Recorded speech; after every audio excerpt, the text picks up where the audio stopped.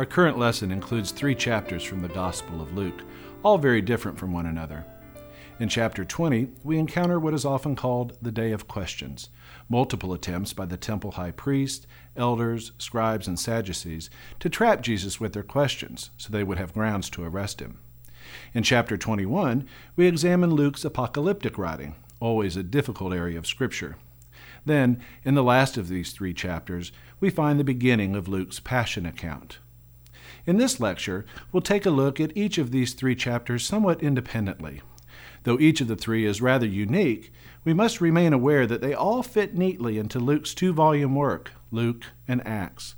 We must never lose sight of Luke's overall themes and purpose. In fact, within these chapters, we see several of Luke's themes or literary motifs being fleshed out. In his introductory remarks in our commentary, Michael Patella mentions that one of Luke's motifs is the idea of the Great Reversal. This is a term used to describe the reversal in fortune that will come about for all between now and the end times. This theme is introduced in the first chapter of Luke with the beautiful words of the Canticle of Mary, also known as the Magnificat. He has thrown down the rulers from their thrones, but lifted up the lowly. The hungry he has filled with good things. The rich he has sent away empty.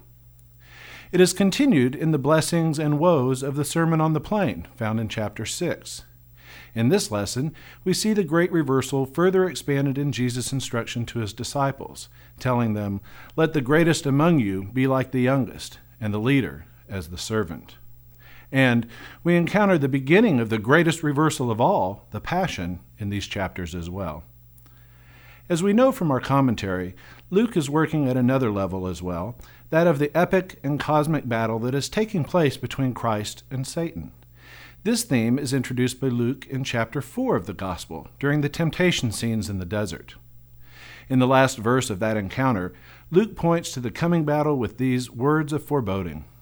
When the devil had finished every temptation, he departed from him for a time. In this lesson's chapters, we read that Satan's time has arrived. Like nowhere else in any of the Gospels, Satan is portrayed actively at work in Luke's Passion of Jesus, actually entering into Judas Iscariot. Further, Jesus warns that Satan will tempt the remaining apostles, though they will be strengthened by Peter through the prayer of Jesus. And then, at the time of his arrest, Jesus says that the hour of his arrest is the time for the power of darkness. So, just as this epic battle begins, it is quickly won by Christ for all humanity through the acceptance of his Father's will, his suffering, death, and resurrection. Another theme that is intertwined throughout this gospel is that of schism. Luke tells us that Christ will come to us all, but not everyone will respond to his call to discipleship. Some will reject him. This theme is apparent throughout the Day of Questioning, but is found most vividly in the parable of the tenant farmers. We also see the theme presented in Jesus' warning of the coming persecution, and, of course, in the Passion itself. So, with an understanding as to how these chapters fit into Luke's volume of work, we now turn our attention to the individual chapters. As we take a look at the Day of Questions, we would do well to remember the events that took place just before this scene begins.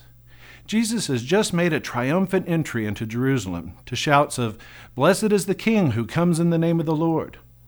After he enters the holy city, he goes to the temple and cleanses it, driving out the merchants. Quoting Isaiah and Jeremiah, Jesus accuses the high priests and temple officials of turning the temple into a den of thieves rather than a house of prayer. Chapter 20 begins with the words, "One day, as he was teaching the people in the temple." This phrasing implies that some time has passed between the cleansing of the temple and the Day of Questions. We can be certain that Jesus spent this time not just teaching, but teaching with his own independent authority, not like the scribes, who taught only with the authority of accepted rabbinic teachings. How could Jesus cleanse the temple, rebuke the high priests, and teach in the temple without authority? The answer, of course, is that he could not. It should come as no surprise, then, that the chief priests, scribes, and elders would question Jesus as to where he got the authority to cleanse the temple and teach there. After all, they were the only human authorities who could give Jesus permission to teach in the temple. "Just who do you think you are?" they might have said in today's lingo.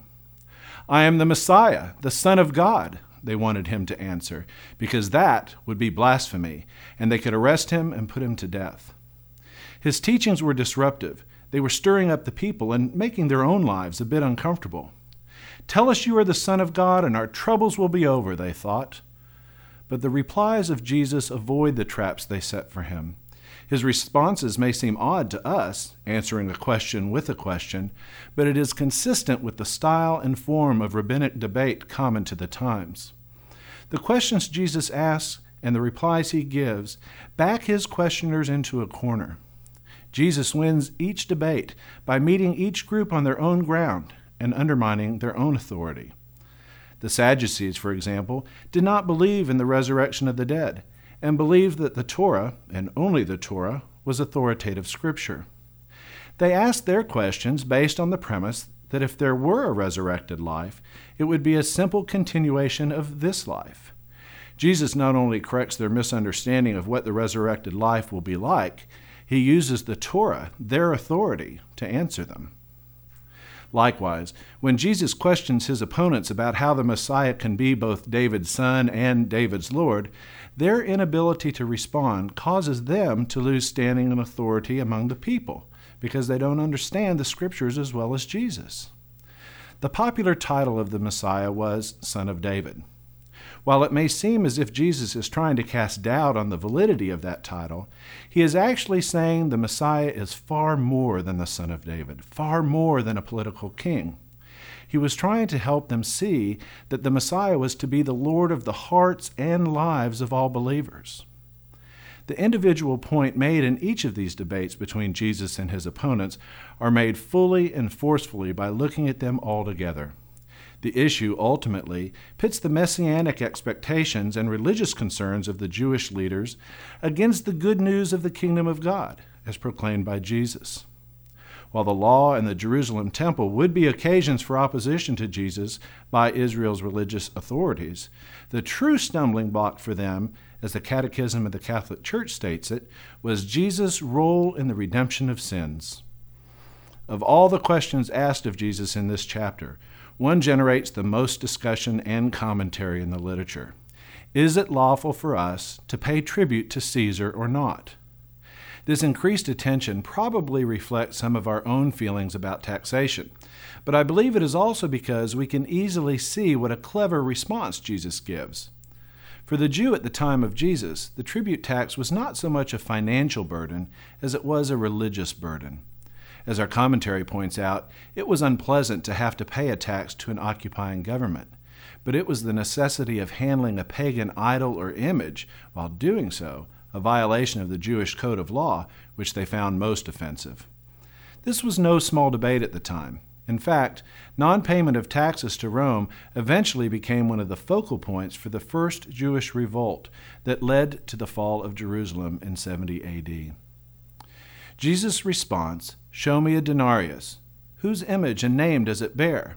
exposes his opponent's hypocrisy through their possession and use of the coin. But he's not done yet. His next remark, "Then repay to Caesar what belongs to Caesar, and to God what belongs to God," can be seen as a judgment against their failure to give God his due honor. Once again, Jesus has undermined their authority and status among the people. As our commentary points out, this passage should not be interpreted as a scriptural basis for the separation of church and state, or, for that matter, even the separation of religious from secular issues. We might, in fact, easily reach the opposite conclusion. Psalm 24, verse 1 tells us, "The earth is the Lord's and all it holds." All things, then, are owed to God. Not just the earth and all it holds belong to God, but as Psalm 24 continues, the world and those who live there. We are made in the image and likeness of God. Therefore, we belong to God. As faithful Christians, all that we do should give glory and honor to God. Therefore, our actions in the secular world must be focused on God. Luke Timothy Johnson, writing in Sacra Pagina Luke, says this about these verses. Allegiance to God is not on the same plane as political allegiance. Caesar may call himself Augustus and issue a coin with that on it, But letting him have that coin back does not mean we recognize the claim, only that we allow the idolatrous circle to close. Allegiance to God has the demand of absolute devotion of the mind, the heart, and the strength. William Barclay, writing in his interpretation and commentary on the Gospel of Luke, further defines the role of a faithful Christian in society. He states that if a person lives under a particular government and enjoys its privileges, they cannot separate themselves from it. In fact, a Christian should be the most concerned and reliable of citizens and take part in the government. He points out, however, that the voice of conscience is louder than the voice of any man-made laws. The Christian must be, at once, both the servant and the conscience of the government. As the Catechism of the Catholic Church phrases it, citizens are obliged in conscience not to follow the directives of civil authorities when they are contrary to the demands of the moral order. We must obey God rather than men. As I mentioned earlier, apocalyptic writing can be very difficult to interpret and understand. A proper Catholic approach to apocalyptic scripture requires us to refuse to contemplate whether Jesus' words will come to their completion in our times. Instead, we must continue to seek Luke's purpose for including this material within the gospel. From this perspective, it is clear that Luke portrays Jesus as a prophet. Now, most of the time when we consider the word prophet, we are quick to point out that its scriptural meaning is that of spokesperson, rather than one who predicts future events. In this case, however, Luke intends both meanings. An authentic prophet was highly esteemed in the Mediterranean world at the time of Christ. When the accuracy of a prophet was proven, his authenticity was established. If, among Luke's readers, any of Jesus' prophecies were already known to be true, trust in his word about what was still to happen would increase. That is the real significance of the first two stages of this section. The reader of Luke Acts would already be aware that the events of the first and second stage of Jesus' prophecies had already come to pass, just as he said they would. Therefore, the reader can believe with confidence what Jesus says about the true eschatological event, the coming of the Son of Man, which is yet to occur. Significantly, verses 25 through 38 contain no clue or reference as to when the coming of the Son of Man will occur. The time of final judgment is left completely undetermined and is separate from the events prophesied earlier in the chapter. The parable of the fig tree simply tells the reader that the signs that will accompany the end times will be as obvious as the coming of spring. As a Christian in the 21st century, we take away the same message from this passage as the Christian in the late first century, that is, to have confidence that Jesus' words will not pass away unfulfilled.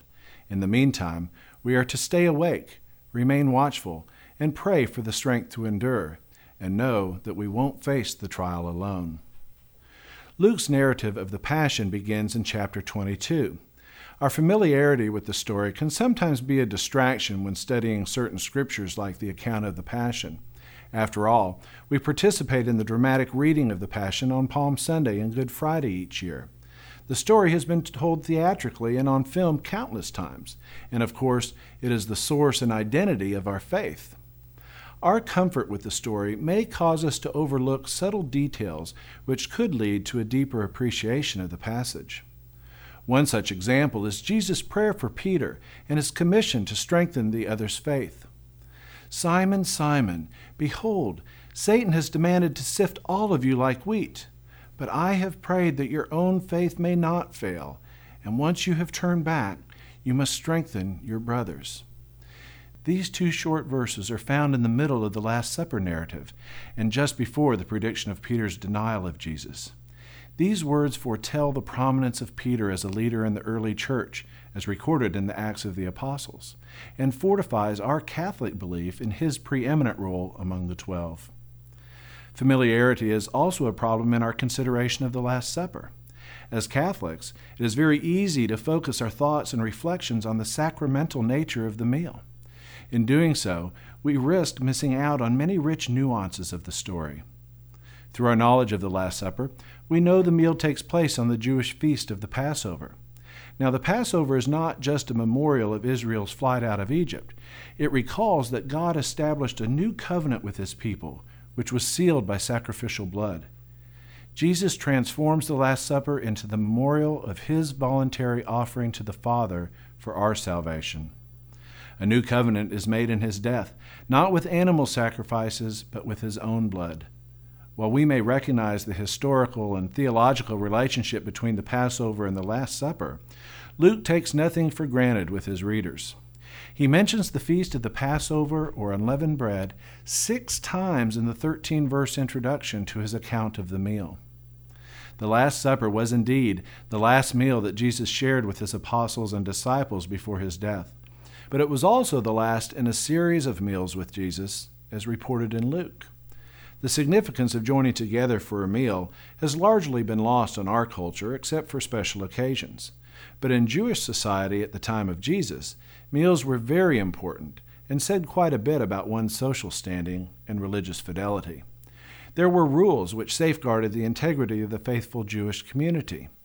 Eating with those who were considered to be sinners was improper for a faithful Jew and amounted to apostasy. Jesus, however, often ate with outcasts, such as Levi and Zacchaeus, and the sinful woman at the home of Simon the Pharisee.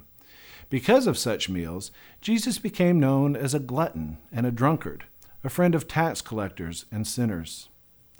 Abbot Jerome Codell, in his book, The Eucharist in the New Testament, states that Luke makes these meals a major theme of his gospel, portraying Jesus as the prophet whose pattern of eating and drinking with sinners is an acted parable proclaiming God's offer of life to all. The table becomes a place where human need meets divine grace. With this in mind, we see that the Last Supper is also a meal shared by sinners in need of his mercy and forgiveness. In case we have forgotten that the apostles and disciples are indeed sinners, Luke tells us of the acts of betrayal, pride, quarreling, and denial which take place during the meal itself. The Eucharist that Christ institutes in the Last Supper to be a memorial of his sacrifice is still, to this day, a meal hosted by Jesus for sinners, such as you and I, in need of his forgiveness. When we come to Mass to celebrate the Eucharist, we would do well to remember this humbling detail of the Paschal Feast.